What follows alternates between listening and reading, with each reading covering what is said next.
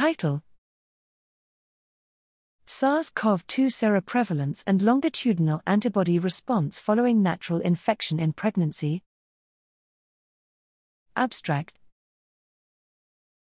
Importance: antenatal care provides unique opportunities to assess SARS-CoV-2 seroprevalence and antibody response duration after natural infection detected during pregnancy. Transplacental antibody transfer may inform peripartum and neonatal protection.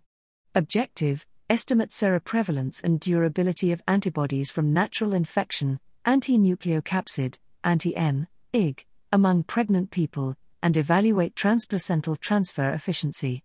Design: seroprevalence study, cross-sectional SARS-CoV-2 antibody screening among pregnant people December 9, 2020 – June 19, 2021. Cohort study, pregnant people screened anti-N-IG+ by Abbott Architect chemiluminescent immunoassay in seroprevalence study or identified through medical records with RT-PCR+ or antigen-positive results enrolled in a prospective cohort December 9, 2020 – June 30, 2022 to longitudinally measure anti-N-IG responses. We collected cord blood and assessed transplacental transfer of maternally derived anti-N antibodies. Setting: 3 hospitals and 14 affiliated clinics providing antenatal and delivery care, Seattle, Washington metropolitan area. Participants: seroprevalence study, pregnant people were screened for SARS-CoV-2 anti-N-IG during routine care.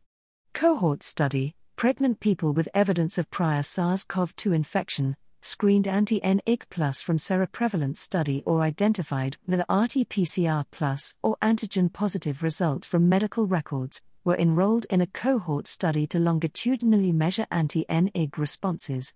Exposures: for observational studies, COVID-19 diagnosis, symptoms, and disease severity. Main outcomes and measures: presence and durability of SARS-CoV-2 anti-N-IG, transplacental transfer of maternally derived anti-N-IG. Results: of 1,289 pregnant people screened in the seroprevalence study, 5%, 65, tested SARS-CoV-2 anti-N-IG+, including 39, 60%, without prior RT-PCR+ or antigen-positive results and 53, 82%, without symptoms. Among 89 participants enrolled in the cohort study, 73, 82%, had anti-N-IG+ results during pregnancy. Among 49 participants with delivery samples, 33, 67%, were anti-N-IG negative by delivery. Of 24 remaining anti-N-IG+ at delivery with paired cord blood samples, 12, 50%, had efficient transplacental anti-N-IG antibody transfer. Median time from first anti-N-IG to below positive antibody threshold was 17 weeks and did not differ by prior RT-PCR+ or antigen-positive status. Conclusions and relevance: maternally derived SARS-CoV-2 antibodies to natural infection may wane before delivery.